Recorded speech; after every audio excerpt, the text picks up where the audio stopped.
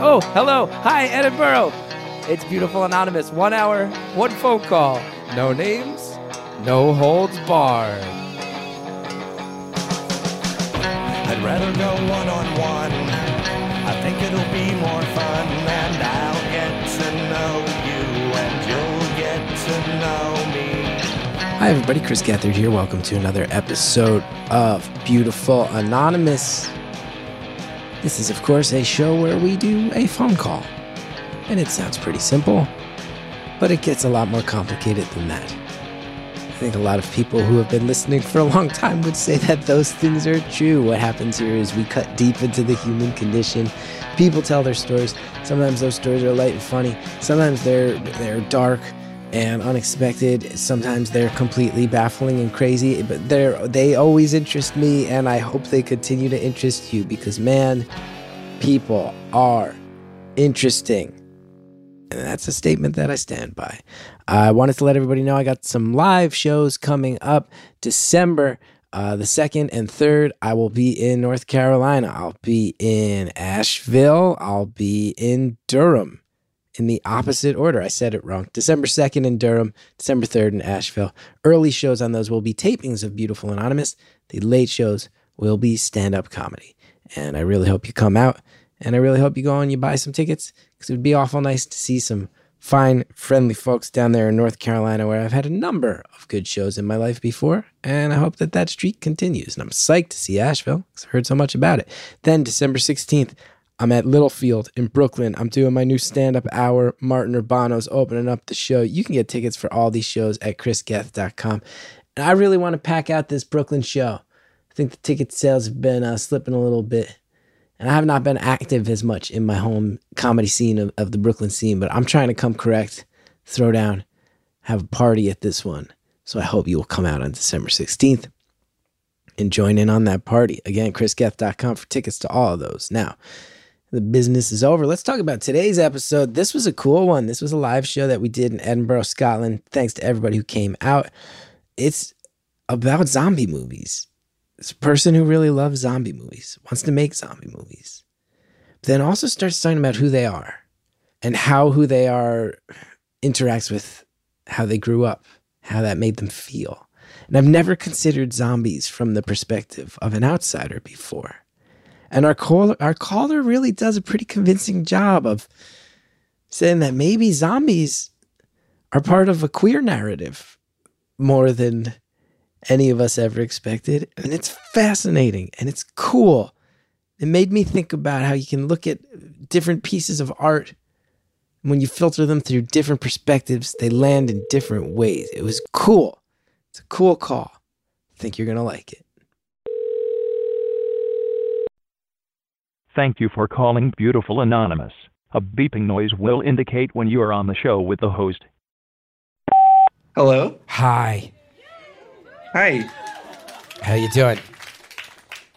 Good. How are you? Stressed the fuck out, man. Am I being honest? So we've tried, no offense, but there was someone else on the line and then their audio didn't come through. So I've just been sitting here in front of a live crowd for what feels like 2 hours, but was probably 4 minutes, and it was a little awkward. But I think they're all with it and fine, and I'm just going to try to mentally move on, but that's how I'm doing. That sounds horrifying, and I'm so sorry. It's okay. It was stressful enough, but they were kind about it, and I got a sick recommendation on a Springsteen Iliad, so... I don't know what the hell that is. Me neither. Apparently the first 10 minutes are fucking awesome, though. I don't believe that. The last 10 minutes, it's all about the last 10 minutes. I think because you got to leave them wanting something, you know? I think that may have been the gentleman's point, yeah. Yeah. Now, more importantly than me, how are you doing? I'm doing pretty good. How are you? Good. I mean, I just told you. Oh, yeah, right. I forgot about that. Yeah, things are good. Stress. Overall, things are good. I'm here. I'm in Scotland. I'm at an arts festival. We're all living life. It's a weird thing, but it's a good thing. Yeah. Yeah? Have you been there before? Or is this the first time? 2016, I did it. And I liked it then, like it now. And my son and wife are coming to join me tomorrow, so that's going to make it really fun. That'll make it really nice. Yeah. So what's your deal? So I love zombies. Since I was a kid, I was super into zombie movies. and I spent way too much time trying to make it my whole personality. So Zombies are whole your whole thing. personality? yeah, exactly. Zombies Just, are your I whole became thing. a zombie for zombies. What are you talking about? How does this go? Like, do you do those zombie walks? So I have done that before, but I just like I mostly have like studied a lot into zombie cinema, Okay. and I've just written papers in college about zombies. Yeah. I'm just that weird kid that like just got super way too into horror movies. Okay. What's your relationship with zombies now? Um, it's a sad one because they stopped making good zombie movies. Okay. So you don't work in the field of zombies at this point. You haven't translated into a profession. You're not making zombie movies or writing them or. I actually have. I've written some like so in college I had an idea to write an anthology zombie series, which I made one short film that was based on that anthology. And I wrote a bunch more that because I'm poor did not get made. But you know, they're there. They exist, which is cool. But you do. So you. Is it fair to say? I don't want to put words in your mouth. You've got scripts, and you feel like you could be the one to bring back zombie movies. Yeah, man. I'll do it. I'll do it right now. No need to be modest. It's anonymous. Say it out loud. Make it come true. I love that. Just So manifest. what makes a good zombie movie? Because I'll tell you, I have a lifelong fear of scary movies. So I have watched some zombie movies, but scary movies genuinely get me to the point where it's unenjoyable at times. So I'm not encyclopedic. It's one of my big Yeah. gaps in like nerd culture. I know zombie. That's one of the big things. What makes a zombie movie good? I think there are a few things. I think the coolest thing about zombie movies is how they've evolved.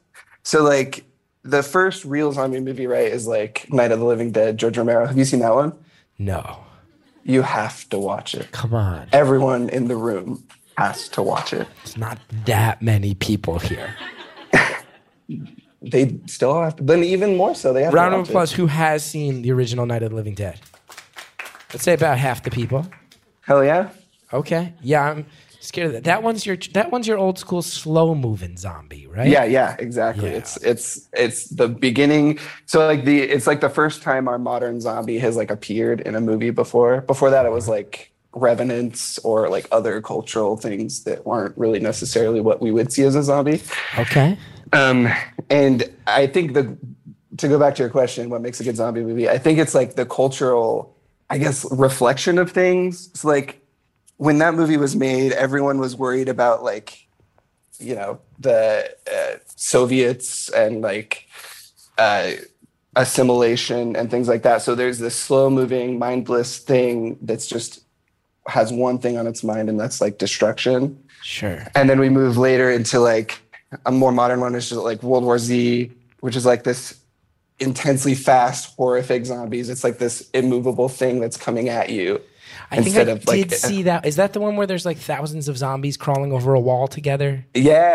I saw with that Brad one. Pitt. I saw that one. Yeah. Not the best one. You gotta pull it back a little bit. Go back to those original ones. Talk to me. Okay, so Night of the Living Dead is the first one. Yeah. World War Z is kind of this evolution where you say maybe it has passed its tipping point. What Yeah. are the highlights of the genre? If you had to tell everybody listening right now, and those of us in the room, like, okay, there's 3 or 4 that you gotta see. Night of the Living Dead is one of them because it's first. What are the other ones that bring the form to its peak? Yeah, I think. Well, the cool thing, you called it a genre, but it's interesting because I feel like at this point it's like the MCU or like a superhero genre where there's like genres within the genre. You know? Okay.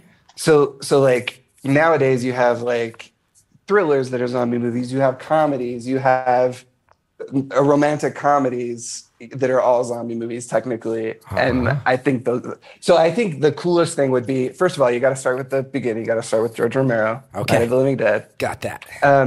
And then you can jump over to something like Zombieland that's a comedy, and that has That's Woody a completely Harrelson? different take. Yeah, Woody Harrelson's Yeah, in I saw Jesse that one. Eisenberg. That one's good. Yeah, you it's like good, that one. right? Okay. Yeah, but I think that's the cool thing, right? Is that like you're getting this crazy sweep of stuff. Okay. It's not just one thing that you're Yeah. seeing over and over again. Is Zombieland on your list of the must-sees? If you're I think building a so, syllabus? yeah. Okay. Zombieland is definitely on there. And then like jumping sideways to like romantic comedy, you got to see Warm Bodies. Someone just yelled yes. Hell Someone yeah. said yeah. Wait, there's someone who you were sitting here. Are you also a zombie person? No, I just love that film. You just love. I've never heard of Warm Bodies. It's so good. You have to see it. With who? Nicholas Hoult. Now I'm going to ask her in the room first, and we'll see if you agree. Ma'am, what do you think makes it so good? It's funny but romantic, and it's about a zombie who falls in love with a human. Like, it's just so ridiculous that it's great. Funny, romantic, zombie falls in love with a human, ridiculous but great. That is the call. That is the person in the room's summation. Caller, would you agree with these points? Yeah, but I think in addition, it's this. I think the intriguing thing about it is like the recovery of zombies, and the recovery is love. Like to incorporate the genre of like a romantic comedy into that genre feels so bizarre and out of place. Like they said. What do you mean when you but then say like just the thematic? What do you mean when you say the recovery of zombies? So, spoiler alert. Am I allowed to say the spoilers? Yeah, sure. Towards the end of the movie, basically the love brings them back to life, right? That's like the secret ingredient, which again is like this ridiculous thing, but just like a completely interesting and unique take on zombies. So love can heal whatever that zombie thing. So at that point, Yeah. so Romero, it's like the looming communist threat spreading over the Iron Curtain, trending more west towards Europe and the States, and there's, sleeper cells within, and it'll erupt from within your own community. I can see how the Romero slow-moving zombies are that. So when we get to Warm Bodies, is this more an analogy then for something like a heroin addiction, and that a person's love can help bring someone back from the other side of something insidious that's overrun them personally? I think that could be. I think that's a huge part of it. I think the other part is that like we're in a deficit of someone like Smart as hell. like true love, right? Is that we're trying to like find someone who truly gets us and wants us despite like faults, Okay. or despite like our self-destruction, or like things like that. So in a modern zombie movie like Warm Bodies, a big thing about it is like that overcoming and that finding that person who's willing to see through those bad things and make you a better person despite all By that. bad things, you mean see past the fact that you are a living undead zombie. Yeah. Yeah? Okay. So Warm Big time. Bodies, Zombieland, Night of the Living Dead. The other one is a series, actually. It's called In the Flesh. It's a BBC series. So maybe people over there have seen it. I don't know. It But got a couple woos. Yeah? woos. Okay. Oh, And you're not that just makes you're me not just super going for the happy. cheap heat because I'm in Scotland, right? no, I fucking love In the Flesh. Why? It's a show that deals with the morality of like a zombie recovery. So like Okay. as a zombie, it follows this main character who went and killed a lot of people as a zombie, ate their brains, Yeah. as one does. Yeah. And then has to deal with the fact that he's murdered so many people in this state after his recovery. And it also deals with a lot of like diversity themes and inclusion themes that I think are super important and super smart. And I think it's really cool that the genre takes on that kind of, those important issues as well. Okay. It's just a really diverse genre that I think is really important. You weren't lying when you said you love zombies, huh? You thought about You can hear zombies. the passion. Yeah, I mean, this is like talking to me about soda or comic books from the 80s and 90s, like where people are like, whoa, I don't even know if I care, but kudos to you for knowing this much off the top of your goddamn head. It is true, everybody. I will warn you, if you ever meet me, don't start bringing up old Marvel comics. Don't start bringing up regional sodas. I will get excited and you will get bored. Anyway, we'll be right back.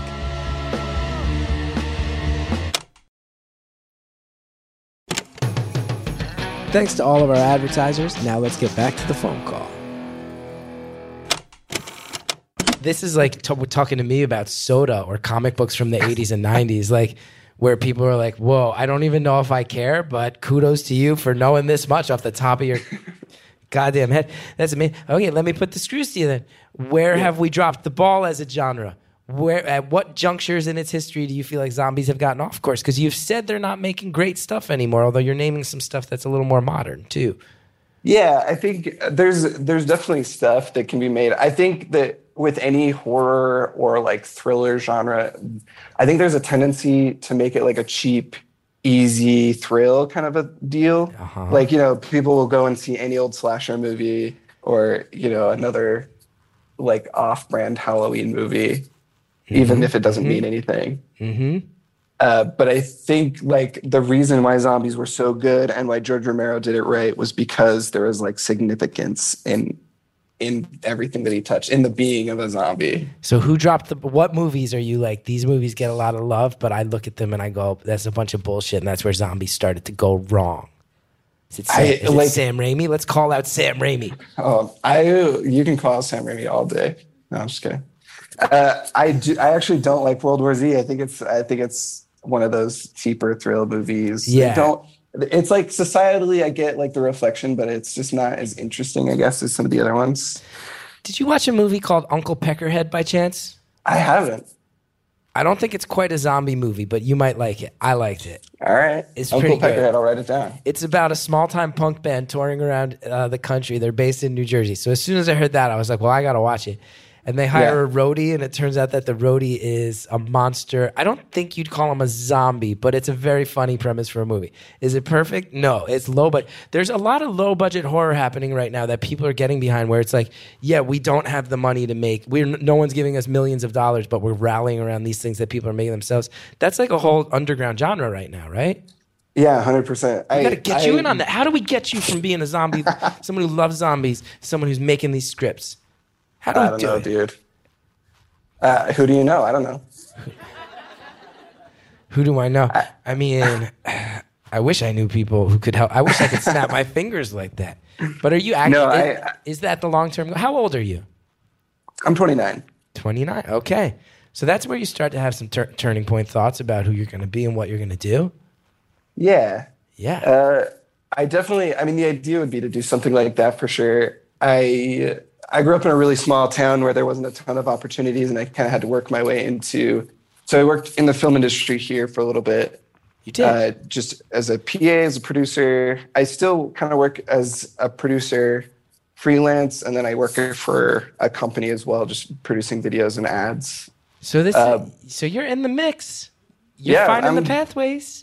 I'm close, but it's hard to break into. You know what movie you would make. Do you have the script of the movie you would make if somebody said, I think you got what it takes? What are we doing? Yeah, I have 8 different scripts that I'd like to produce into like one anthology. You've written 8 Everyone scripts. laughs at 8 scripts. Come on. No, that's awesome. I just love knowing. It's like it's not like, I already have these scripts written. You're like, I got the anthology ready to go. I've got 8 takes on this thing. I know which characters are side characters in the first one and became the main characters in 4. You've already got that all figured out. You know who's dying early in the first one and coming back to be a villain / anti-hero in 3. You got the anthology. What's that? /zombie. Yeah. He's died in the first one, coming back as a zombie in the last one. Have you done any research into the roots of zombie via the phrase zombie, which I believe is most associated with some Caribbean cultures, particularly in Haiti? Haiti and the Congo. Those are, I think... those originally signified something closer to like a revenant or... Talk to me. You've used this phrase a second time. A revenant. You said precursor to zombies as we know them in movies was revenants. And that is like people who maybe view a zombie as part of a religion or a folk culture would say that. So what is that? What is the difference between the movie zombie we know of, like I eat brains and my face is decaying and I'm kind of walking around, my arms pointing out going, versus what would happen if you used the phrase zombie in a place like the Congo or Haiti? What are the differences there? I've read a couple articles about it. That stuff's fucked up. That's really scary. Yeah. They think, right? Isn't it? Sorry, go ahead. No, you go. You know more than I do. Well, I don't know about that, but I think, so from what I understand, it's more of just a reanimated corpse. Oftentimes a loved one that like visits someone or things like that. I don't know the exact like religious connotation to them, but something like that. And then later George Romero would read about these these reanimated corpses visiting people, kind of haunting them, except it's scarier because they're like physical presences instead of just a ghost. Right. Like you and think then- your aunt's been dead for 7 years and then she's knocking on the door and acting all fucking weird. Yeah, exactly. But then I've also read that they think there may have been people who were like drugged and kidnapped and enslaved and the drugs fried their brains and that's where the myth started. I've read that Yeah, too. But I don't yeah, know if I have that's, actually that heard might that. just be me talking out of my ass in a way that's unfair and problematic in all sorts of ways. I don't know. Who knows? I definitely don't have a source for that, but I have definitely heard things like that. I don't know the sources, I guess. But it is pretty interesting. That's But yeah, and then George Romero took those and decided to give them like particular qualities of eating brains, and yeah. then we are where we are today, I guess. Now I'm going to say two words that I think are very divisive amongst people like you who really care about zombies. Oh boy, You know what I'm going to say? I don't know. I have no It's idea. 3 words, actually. I'll use the full phrase. The Walking Dead. Okay, we can talk about that. You got opinions, right? I do have opinions. I listened. It was a good show for maybe a season or two. The crowd is I chuckling think- because they all agree, but we don't usually say shit like this out loud. I'll say it out loud. And it's something, it sucks because you put so much time into it. And I feel like people that are invested into zombies are pretty invested into zombies. Yeah, yeah. But then it just kind of fell off. You know what, though? Fear the Walking Dead was not bad. Well, here's the thing. Because I watched the first few seasons of Walking Dead. When we get to a season where they're hanging out at a farm where everything's safe and they meet other people who have created a safe farm and the zombies never show up and like raid the farm and attack and they got to fight. At a certain point, I'm watching a show about farmers. Yeah, exactly. I signed up for a zombie show here. We fully See more made people a get show killed. where people. Yeah, exactly. We fully made a show where people are getting murdered by mindless beings into a boring show. Seems like you've made a show where everyone survived and is happily rebuilding society on a farm. Great. Happy for them, but that means your show ended last season. I'm not watching the Exactly. show about the farm. And if I'm going to watch a show about a farm, it's probably going to be a different show than this show. Because this was a great zombie show and it's a middling farmer show. I'll Yeah. say it. But Say it. But Say then it louder. then I hear that they did right the ship. And like I said, I hear that. I also hear that Fear the Walking Dead was great. That's good. Yeah, it's interesting. I feel like I think there is an element of people that you can take in shows like that or in movies like zombie movies. A people element of where's the ethics of like keeping resources and things to ourselves and stuff like that. And man, you're right. In the Walking Dead just did it in the most boring possible way. It was a bummer. But I hear it bounced back, and I didn't come back but- with it. It's tough. Yeah. I didn't. I think they just lost so many people by then. It was just like, nah. One of the most humiliating experiences of my life involved me having an encounter with Robert Kirkman, who wrote the Walking Dead comic books. I've truly humiliated myself in front of that man. Would you like to hear the story? I would love to hear the story. So I read some of the Walking Dead comic books, and they were really good. I liked them. And then I found out that he was writing this series called Invincible. And a friend of mine who knows my taste in comic books was like, you would really love Invincible. So I started reading Invincible, and it's great. Can I give you a Yeah. slight spoiler? Yeah, of course. So it's about this kid who has superpowers because his dad is effectively the Superman of his universe. And Yep. he then finds out very early on in the series, like his dad is like flying all over the world and saving everyone, and he's Superman. And then it comes to light that his dad was actually like a member of an evil alien race that was implanted here to use his powers to get all of Earth to trust him. And now they've activated him, and he's not a hero; he's a villain. He finds out his dad he grows up thinking his dad's Superman, and then all of a sudden he goes, "No, my dad is." The biggest super villain, and then he has to figure out because he's the only one who has these powers because his dad passed him on. He's like, do I fight my dad? And it's great, and I became very addicted to it. Now here's the thing about me. I think I might be a little bit like you in that when I dive into something, I dive in very deep. I also tend to have some mental health issues. I don't know if you do, where I get a little manic and a little OCD and maybe a little overprotective in a way that's melodramatic. So I hit one issue of Invincible, and I was so excited. Every time I would get a new one, they were so exciting. It was so exciting to get these new ones. And the one comes out, and it features this character who's like a Wolfman type thing. And that was another. Robert Kirkman was trying to start this other series that was a Wolfman, and you could tell it read like he didn't really care. Like it read more like an advertisement for like, hey guys, check out this Wolfman thing. So I sent him a thing that was a very passionate email, and I was deep into my 30s at this point. I was too old to be doing this. Where I was like, hey man, like I love Invincible and I'm standing by you, but like you're just trying to do like some corporate crossover bullshit right now, and like I'm not trying to get on board with the Wolfman. And if you want to cross over the Wolfman, that's fine, but you got to look at the title. It says Invincible across the top of the comic book. So remember, it's an Invincible story because this was a Wolfman story. It's not cool. You're making us wait. Your comics come out late, and like you just got to respect your audience a little more than you did that, man. And I went off, and it was a crazy thing to do. And then I sent it, and then as soon as I sent it, I was like, I'm like 34 or 35. I immediately wrote another email that was like, hey, it's me. I just wrote that thing. Ignore that.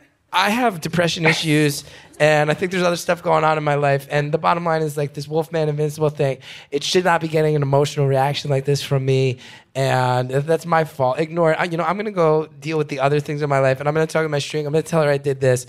My shrink is going to have opinions, but I sometimes do this where I'll displace some stuff that I'm feeling, and I'll put it towards something like this that's inconsequential, but it's not really your fault, so feel free to just ignore that other email. And I signed both, and then I sent that one, and I was like, oh, arguably, second one was crazier. Not good. Yeah. So cut to like fixate on the problem. And just your response for the problem. And I think actually I should have just sent a thing that was like, if I had sent an email, it was like, I just sent an email and I feel like a dummy for sending it. It's a comic book. I'm a grown up. Keep doing what you do. Love your work. My bad. That would have been fine. But I explained the severity of my current mental health issues, and it was not a great call. Cut to 3 or 4 years later, I'm performing at a theater in New York in an improv show, the Upright Citizens Brigade Theater. Their Sunday night show is called ASCAT. And I'm there, and there's this guy in the audience, and I can kind of make him out, and I'm like, I know this dude from somewhere. And then we get backstage in the green room, and John Gabris, another hilarious improviser, he was in the show that night. He's like, do any of you guys read Walking Dead? I was like, yeah. He's like, I think, is that Robert Kirkman? I was like, that's the writer of You're right. That's why I was recognizing that guy. So we go out for the second half of the show, and I managed to triple down and make it even worse. I'm like, I started the show. I was hosting the show that night. I'm like, so before we start the show back up, I just want to say, I'm sorry, I don't want to put you on the spot, but like my friend John, he's a huge fan of the Walking Dead comic books. Are you the guy who wrote them? He's like, I am. And we all give a clap. Kudos to you. Great job, blah, blah, blah. And then I go, funny story. I actually, you write Invincible too. And I love that one. I was like, a few years ago, I fucking popped off and I wrote you this insane email. And then I wrote another email apologizing for it. That was even more. And he interrupts me. He's like, that was you? And I was like, no, tell me you don't remember that. He's like, yeah, you were mad about the Wolfman? I was like, oh, no. He's like, yeah, everybody got mad about the Wolfman, but yeah, he's like, we got a lot of mail about that, but I remember, like, you sent this rambly explanation of why I should ignore the first one, and I was like, well, now I'll never fucking forget the first one. And then he kind of went off, and he deserved to. But I truly humiliated myself to the creator of The Walking Dead. There's nothing better than just doubling down on anger. That's it never serves me well. Never serves me well. What's funny is that the same thing, almost, well, not the same thing, because I don't know famous people, I'm sorry. But there's, In the Flesh, I mentioned that earlier. Yeah. Was canceled after the second season. Did people lose their minds? The third season, sorry. And, well, I did. And I was so sad after it got canceled that I fully wrote emails to the BBC being like, listen, man, how dare you? And it did not do anything to bring it back. So did they write back at all? No response. Right, and as an American, don't you? And I don't know how the exactly. But as an American, don't we have some dim hope that there's someone at the BBC just sitting at a desk waiting to patiently answer all of us? Just be like, that we can fully Karen it out and speak to the manager, I guess. Just to be like, you know what? I'm so sorry to hear that this hurt. I understand there's an emotional attachment to a show. I'm going to run it up a chain. I can't make any promises, but we'll see what we can do. Sincerely, the BBC. In America, that's what we want that to be. Because you can agree, we have great respect for BBC programming, don't we? In the States? I think so. I feel like a lot of people, Downton Abbey. That's like everyone's mom watches Well, Downton also Abbey. the BBC allows shows to end. Like Fleabag is one of the most brilliant Yeah. things I've ever seen. It's 2 fucking Oh, yeah. seasons, and they got out, and you go, and it ended. That's awesome. There's a very funny thing where I think a lot of American comedians really think the British Office was better, and then consistently I will talk to British people who are like, constantly. Someone just said the U.S. one's better. People are like, Michael fucking Scott. But I can't tell if that's just because they like the humor or maybe if people are real tired of Ricky Gervais over here. I can't tell. Can't tell which one it is. Oh, Both. People are saying fighting both. words. Hey, man, listen, if there's one thing about Chris Gethard, it's that I'm a fucking truth teller. No, I'm not. Ooh. I'm not one of those truth teller comedians. I just roll with the punches. Just roll with the punches. So what are you doing? What's your life like when you're not obsessing over zombies? Just like I said, I work as a producer for a company here. Just literally most boring shit ever, like Amazon ads What for about supplements. Yeah. So like in the field, creative, making things, film things, telling little stories, but corporate, like they are buying your services, you are doing the job type stuff. What about your personal life? What about the non-work life? The non-work life? Yeah. Just living, like all of us, just getting over religious trauma and trying to be gay in a state that doesn't want me to be. Hello. Got 32 minutes left. What religion did you grow up in? I grew up Mormon. You grew up Mormon. Yeah. Yeah, that's It's the combination of Mormonism and homosexuality. I hear is not it works an really easy well path. together. Yeah, I hear it's a little bit oil and water. That one, huh? Yeah, so it's definitely sorry. one of those. Oh, it's I would say it's okay. It's not okay, but we're alive, so that's good. Yeah, yeah. But I think it's something that drove me. I think that's typical for religion in general is that when you don't fit into that religion, you tend to hyperfixate on things, and I hyperfixated on being creative, and I think that you can't really justify things, but you can say, hey, I like where I'm at now. And I think that it was okay. I think that I'm happy and I got what I needed out of it, despite That's good. the hardships. That's good. I do have to say, you say like, you hyper-focus. Do you think, you're someone who for the first half hour we talked about how you have what you quickly proved to be like an encyclopedic knowledge and devotion to fantasy worlds. Do you feel like wanting to get lost in that fantasy? This is armchair psychologist territory, but it's not a reach to think, maybe someone who is feeling that pressure in the real world wants to dive deep into the world of zombies. Yeah, absolutely. I think I grew up on Alfred Hitchcock movies and these crazy thrillers and things like that. But I also, got really into video games and comic books and things like that. But I definitely think zombies was a place where I think the first time I saw Night of the Living Dead, I was like, I'm one of those zombies.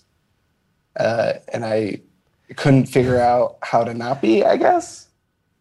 Where you're just, moving slowly through this existence that you don't really want to be a part of, but you keep moving because you need brains. Can I tell you something? Yeah. This whole crowd just watched me get choked up unexpectedly because that was such a poetically phrased and beautiful thought. Oh, thank you. To hear that Thanks, crowd. To hear that you watched zombie movies in a religious upbringing where you were closeted, and when you watched that zombie movie, you sympathize with the zombie more than the people trying to get away. That's like quietly one of the most touching things I've ever heard. A little bit horrific, trying to A little bit eat trapped. brains, but I mean, to feel trapped, to feel judged, to feel like you've got these desires that you're being taught are sinful compulsions that you should be able to wrangle and control. That all starts to Absolutely. make sense. Yeah, I think you start to kind of see how, I guess, the world keeps seeing you as this thing that is incapable of entering, I guess, the presence of a deity. and you start to kind of feel the same way about, oh, the zombies are like forbidden to be part of society. And I don't, have you ever read the book I Am Legend? Not the movie. Have you read the book? No.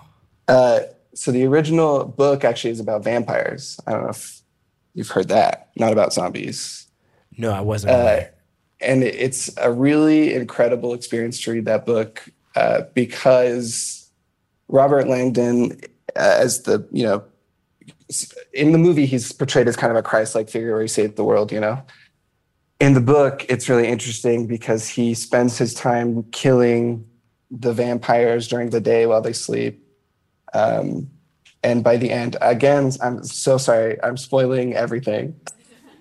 But by the end, he realizes that he had been destroying a civilization that was just budding. So he finds out that he has been killing vampires that have been forming their own civilization that he could have been a part of. Obviously, he'd have to become a vampire, which he wasn't super into, as we know. But he came to find out that he was destroying part of a civilization, and he was the one that was ruining things. He became kind of this anti-Christ figure in the society of vampires. And I thought the book did an incredible job at capturing kind of that feeling of like outsidership in these vampires and being tormented because they were vampires. And then you come to find out that they were the ones that didn't deserve it, kind of a thing. This is taking some turns that no one saw coming. This is all starting to make so much sense, that zombies are these puzzle pieces that have allowed you to help sort out some feelings of outsiderness, so to speak. Yeah. I think that's why I tend to be drawn towards the zombie genres that are more tied to acceptance and recovery, like Warm Bodies, again, to bring that one back in, or In the Flesh. They both have to deal with kind of the acceptance of the zombie and bringing them into a part of society instead of shooing them away or just killing them. Let's pause right there. This is getting cool, right? It's getting very interesting. Let's go ahead, take a break. We'll be right back.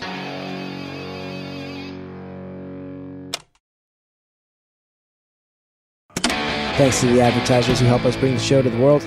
Now we're going to finish off the phone call. Warm Bodies, again, to bring that one back in, or In the Flesh. They both have to deal with kind of the acceptance of the zombie and bringing them into a part of society instead of shooing them away or just killing them. Now I have to ask, I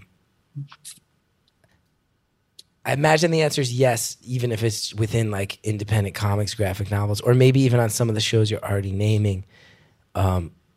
Has anybody made zombie-driven works that more overtly tie it to the idea of the queer outsider experience? Someone has to have. I sound like an American studies professor right now. I sound like a college professor. There's got to be people. Have there been people out there, or are you sitting there going, I see it. I see it. Someone give me this money because I see it. And you haven't said it overtly, but where those messages are inside it. Well, I assume that there's more, but In the Flesh, again, I feel like I'm reiterating this work. A writer, by the way, is Dominic Mitchell, who's incredible and has done stuff for like Westworld, and he's an incredible writer. But he wrote Kieran, the main character, as a queer kid. And then one of the zombies that comes back to life is Kieran's ex-boyfriend who joined the military a long time ago. And so there's queer, a lot of queer elements in there about now that they're back together, they're dealing with that same homophobia that exists in their small town. And I think that that correlation between that and the overall zombie story is really stark and really beautifully done, in my opinion. Now, here's a question that might be troublesome and is probably problematic in a number of ways. Apologies ahead of time as I sort out the thought. I'm doing my best. So you were raised in Mormonism. Yep. I myself have I was raised Catholic and grew away from religion. I've talked about that on the show. I think I have met many kind Mormon people in my life. I also think there are some very, very deeply concerning practices. You hear about, conversion therapy. You hear about like the high presence of things like that I think are viewed as cruelty inflicted upon queer people, and particularly queer teenagers, where you go, this is very dark and should be outlawed and prosecuted, my opinions. So I'm not trying to offend. I'm not going to paint the entire Mormon faith with that brush. I'm saying within it exists a lot of that reputation. I also know, like, for example, I believe South Park, right, has, the Book of Mormon, which kind of, aims to dissect a lot of the religion in this humorous way. And I think they really used comedy to take it apart. And you start to see that there are some aspects of the religion which to an outsider almost read a little bit like science fiction in some sense. Now, again, I'm not scholarly, I haven't read up on it, but this idea, I believe, that you will get your own planet if you get into heaven and things like that is very interesting to me, that you were someone who felt like an outsider in that faith, but where your interests landed is not too far in that sense. Now, is that a reach on my end, or is that something you've thought about? I don't know that I've in particular thought about that, like my interests in that way being driven, like towards a more fantasy aspect. It could be something where I'm more susceptible to like. We don't have to force it. It's just that's just something that I haven't quite really thought about, of like how susceptible I am to maybe a more fantasy region. Because for me, it was always more about escapism than it was about like application, I guess. Sure. So I don't know if for me that is entirely true, but I think maybe the susceptibility of it could be there. It definitely is a place where you have to do a lot of mental gymnastics to get around, especially like as a queer individual, to get around the fact that like a huge portion of who you are or your personality has to be stripped from you if you want to be accepted, if that makes sense. Yeah, that's not okay. You mentioned trauma. I have to ask, do you have any relationship with the faith these days, or have you stepped totally away? I think I'm definitely into a more agnostic approach where it's actually really funny. So I went to BYU. Brigham Young University. Studied film there. And then in that actually environment, there's a class. So you have to take, in order to get your degree at BYU, for those who don't know, you have to take religious classes. Those classes include classes specifically dedicated to the Book of Mormon, which is a Mormon or LDS religious text. And there's classes about the Bible. And there was one class in particular about world religions was the class, where you would study everything from like Hinduism to obviously stuff in Mormonism and early Christianity, Judaism, Sikh, like a bunch of, I think I mispronounced that. I'm so sorry. But just a bunch of different religions. And there's where I kind of like started piecing things into like, oh, this is all kind of stems from similar places. And so I think starting there, I kind of started to take an agnostic approach of like, maybe deity exists, and that's why all of these are, have these elements of what they would call truth, which is great. And that, or maybe, they all just came from the same thing. And either way, that's okay. It's cool. There's some good teachings there. And I think I am like, if there's a God, then sweet, we can chat about that later, I guess. But if not, then I think I'm doing pretty good. And and if I'm prying, and this is not what you want to talk about, totally fine. But just out of concern for you, we started talking about zombies, didn't see any of this coming. I do know that oftentimes in families where you grow up in your faith, I've talked to other callers on the show who they had to walk away from their faith, and that meant that there was now distance between them and their families. And then that can be, it can feel like an actual severing from your family. I'm wondering where you landed and if you're okay. Yeah, I'm great. First of all, I'm doing great. Good. but I do still have a relationship with my family, which is great. They are super kind. It's definitely, I don't know how much people do know about Mormonism, but it is a huge portion of your existence. You're dedicating a lot of time and energy towards the church to be a full, member.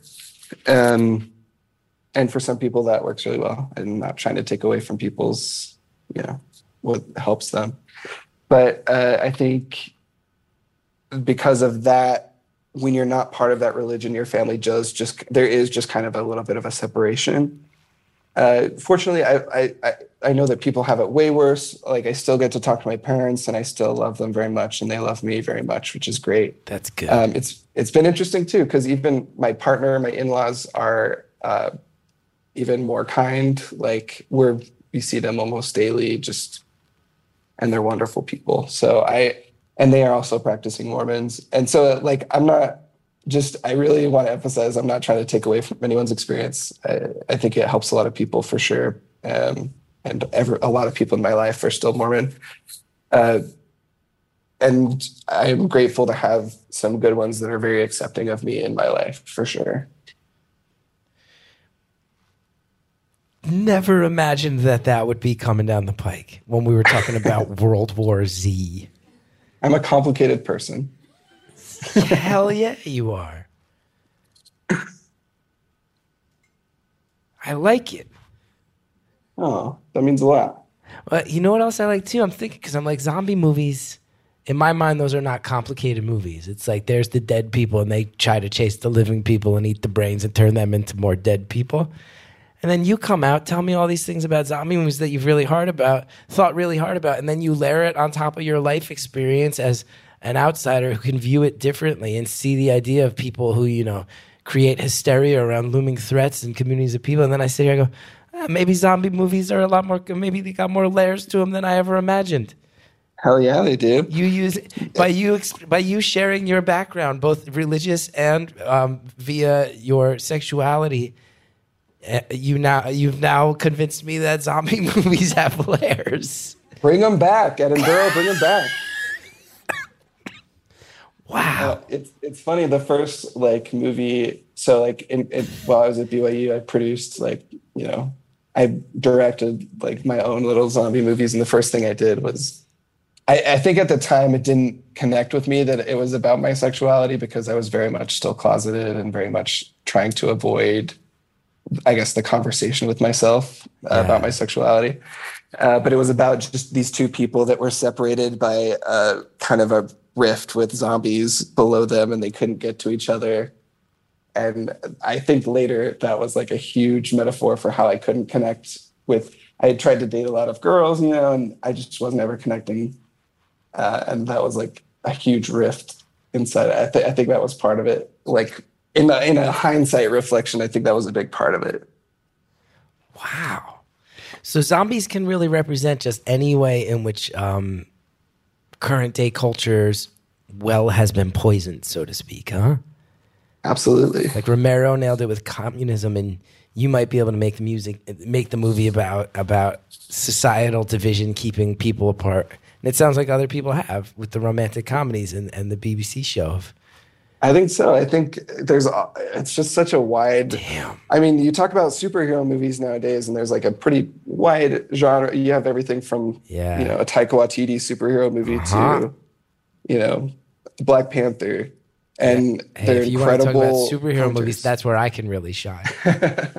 We can talk about anything you want. That's great. Talk about anything you want. You're the caller.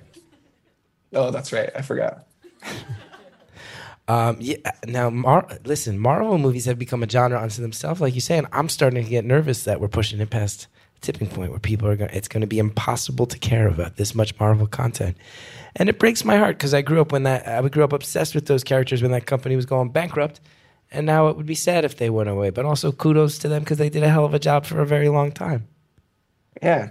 I think that's kind of how I felt as people drifted out of loving. There was a huge renaissance of zombie movies. Yeah, when Zombieland was coming out, and Warm Bodies and those types of movies. Shaun of the Dead. How do you feel about Shaun of the Dead? It's incredible. Even if you hated Wonderful that, you're not movie. saying that in front of a UK crowd. You don't talk shit about Shaun of the Dead around these parts. Never talk about Sean Penn without a lovely glowing review. No, I thought it was great. I love Shaun of the Dead. Yeah. But nowadays it's kind of the same thing where everyone just kind of got sick of the genre. Yeah. And Between Walking stopped Dead making and them. World War Z and all. Yeah, you're right. It needs a break. It needs a breather. And then it needs to come back as a human story with a new take, directed by you, my ex-Mormon friend. Wow. That is very kind of you. That's what I think. I hope so, one day. So did you grow up in Utah? I did. Went to BYU. Do you still Sure live in? did. I don't want to. We can edit it out later if you want to follow up and tell us it's too much. But do you still live in Utah?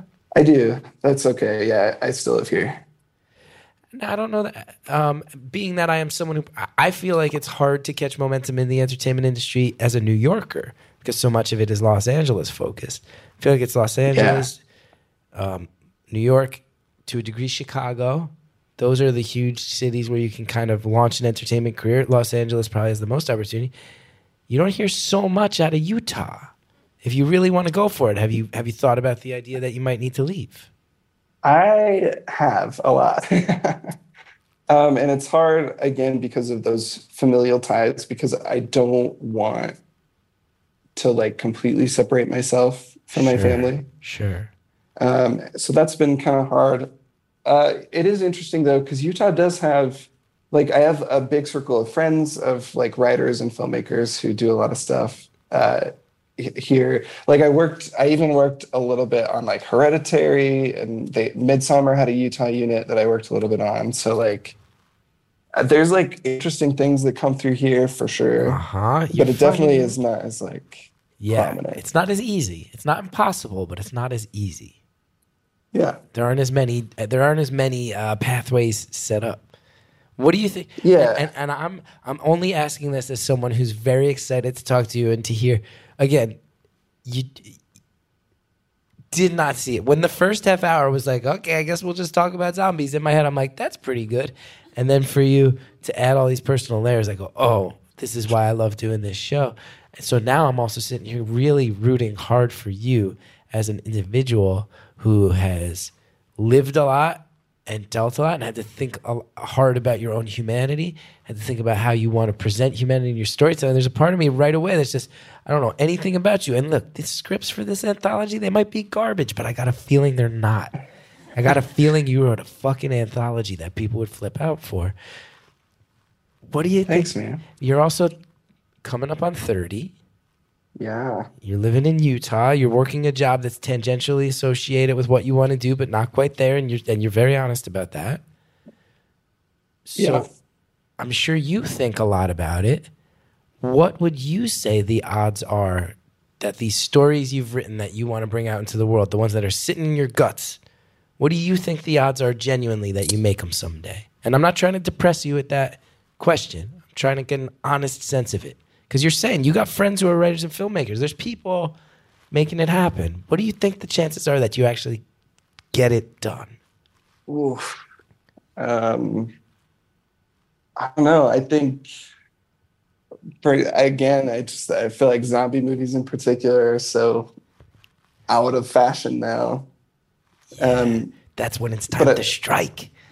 Yeah, right? See, I sit there, I go, they're out of fashion now, and that means it's an open playing field where it's a known box office moneymaker that they let it jump the shark, right? They beat that dead horse until people didn't want it anymore. Now it's been a few years, and you got the new take on it. That's my angle. Maybe I'm just being too positive there. No, I wish I was that positive. I don't know. I personally don't fully see it happening. There's other stuff that I've written that I think could be a thing that I'd love to get out there, but zombie movies in particular, I don't know. Let me ask you this, because that answer is very fascinating to me. If it's not me, I asked you, what are the odds that you're going to make it? And your answer was effectively, zombie movies are out of fashion now, right? Yeah. But that's not really an answer to the question. It's an answer about what everybody else is thinking. But you're somebody who spent a large portion of your life having to hide from, not even hide who you are, hide from who you are. You said there were stretches where you were figuring it out, right? So you've already had to do that. You've already had to worry about other people. Other people, zombie movies are out of fashion. That doesn't really answer. So how much of it not getting made, like if you really wanted to sink some time and money and effort into it, how much of it is not going to happen because you're worried about things like that? Those external factors that they're out of fashion. Would anybody actually want to see it? Well, I didn't want a personal attack. I think you're right. I think there's a couple. I think if I really put energy into it, I think you're right. Because no, I'm not trying to attack you, but I'm getting excited. Like I'm starting to bounce in my chair a little bit because it's the exact type of thing. Like my favorite thing, and this is not something I always talk about, but like my favorite thing about my career is that I've been able, when I used to be really heavy into the improv scene, my favorite aspect was not performing. It was teaching, seeing other people coming up. And when I had my TV show, by the end, I've always told people, once we got to cable and it became my job, because that was a very unlikely thing. I don't know how long you followed me, but I had a show on public access TV, which is dog shit in most people's eyes in the States.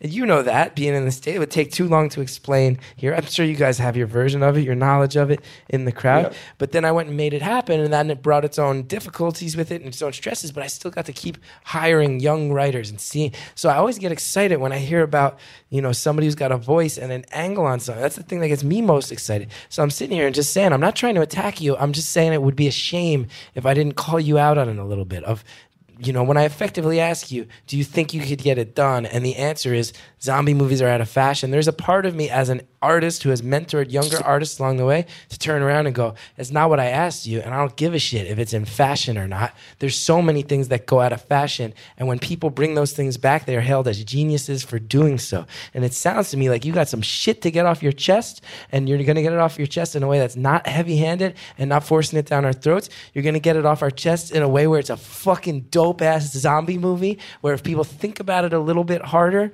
it sounds like a movie you can show up, buy some popcorn, scream at the screen, get scared, and then if you think about it, it'll also say, hey, let's take it easy on fucking outsiders.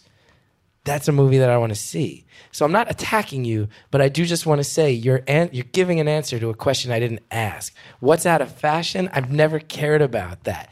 You got some shit to say, and I hope you go and say it someday. Thanks, Chris. I appreciate that. I thought you were going to be blown away by that. While you were saying that, I actually just produced it. So, well, I didn't expect a personal attack either, but I guess you and me just like to cut each other off at the knees when things get too real, huh? No, I do really appreciate that. I think every creative needs a kick in the pants for sure. And here's the other thing: zombie movies are out of fashion now. Maybe, but it takes a long time to make a movie, especially out of Utah, right? And it's true. It's just going to take longer. You're going to have to raise more money. You're going to have to find people who want to do it. You're going to have to find friends who know how to do stuff technically that are going to do you favors. You're going to have to figure out makeup and effects because it's a zombie movie. So this is going to be, if you start today and it actually gets finished, which movies often don't, it will take years. So who knows? Maybe by the time you're done making it, the world is going, you know what I'm in the mood for? Less superheroes, bring back zombies. Maybe you start making it today and it lands right in the slot. Because that, you know what? Hearing you say this sort of more self-defeatist thing of like, well, zombie movies are out of fashion now. You know what's going to fucking kill you even more is if in 5 years they're back in fashion and you go, I didn't lay the track to be a part of this zombie renaissance. That's very true. Again, so how much money do you want to put in? See, you're like me. God. No, that's I have. It's the bad thing about a creative brain that's also a producer is how much things can cost. Yeah, that's true. You are a producer, so you understand the impossibility of it. But who would I be? I wouldn't be me if I didn't sit here and try to get you riled up. And it's also very funny how every time I do, you kind of do the equivalent of a verbal pat on a dog's head of just like, that's a very nice thought, Chris. Thank you so much for that. No, I think the biggest problem with any creative that I think we tell ourselves over and over again and never actually do anything about is that like it's about the doing, right? Yeah. It's like that first step, and or even after that, I have the first step. I literally have like scripts sitting in my inbox. Yeah.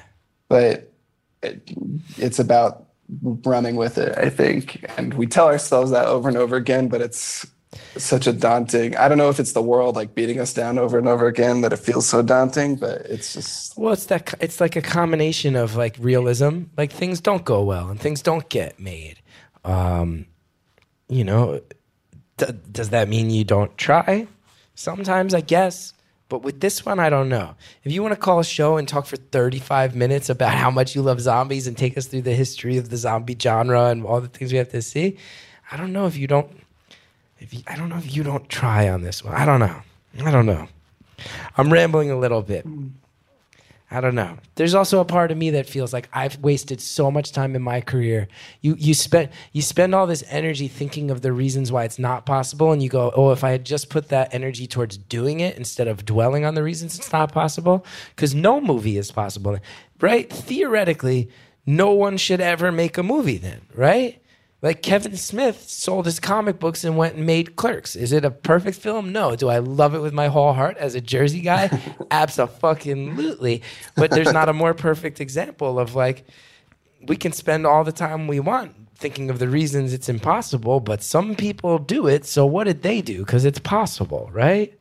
Yeah, I think it is like that combination of that passion, and then you just have to like literally have I don't know if it's the faith or like the drive or I don't know what that X factor is, and maybe that's the issue. Maybe that the X factor is the thing that's like that actually makes it happen. Yeah. Now you say you're a producer and that gives you knowledge of like, I know how expensive things are. When you look at your anthology, you look at those 8 scripts, do you actually look down and go, okay, I know how producers break it down and I have a rough ballpark of how much this would realistically cost if I wanted to do it right? Like, do you have a number in your head of how much money you need?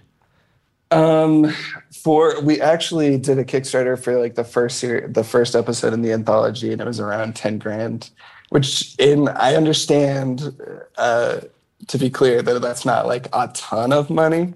Yeah.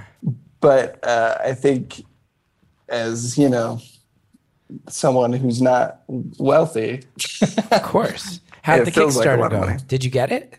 No. Did you go close? It died pretty quick.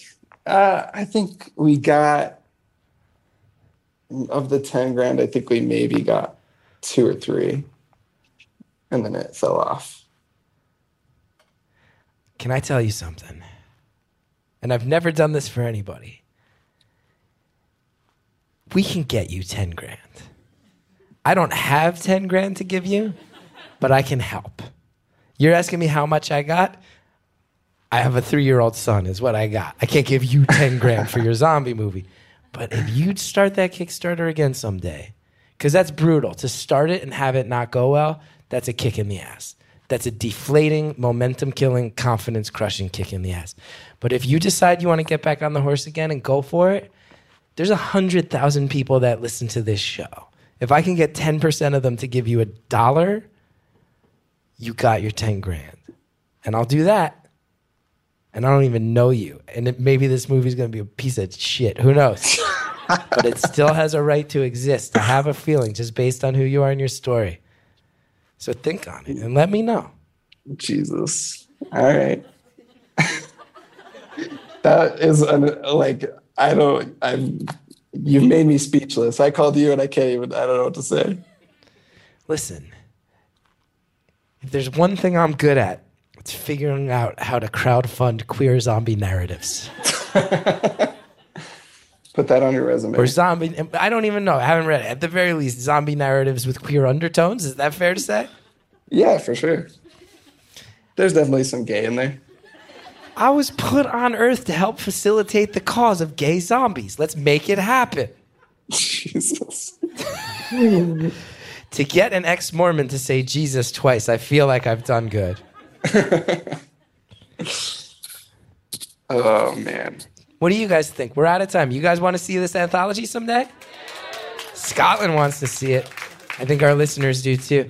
Our time is up. Caller, thank you so much for calling. That was a great chat, and I did not anticipate where it was going to go. Have a great night, everybody.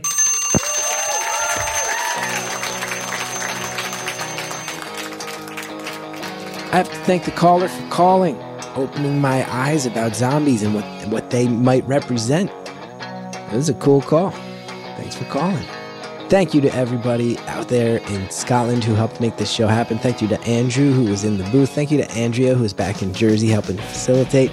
Thank you to Anita Flores for producing the show. Thank you to Jared O'Connell for engineering the show. Thank you to Shellshag for our theme music.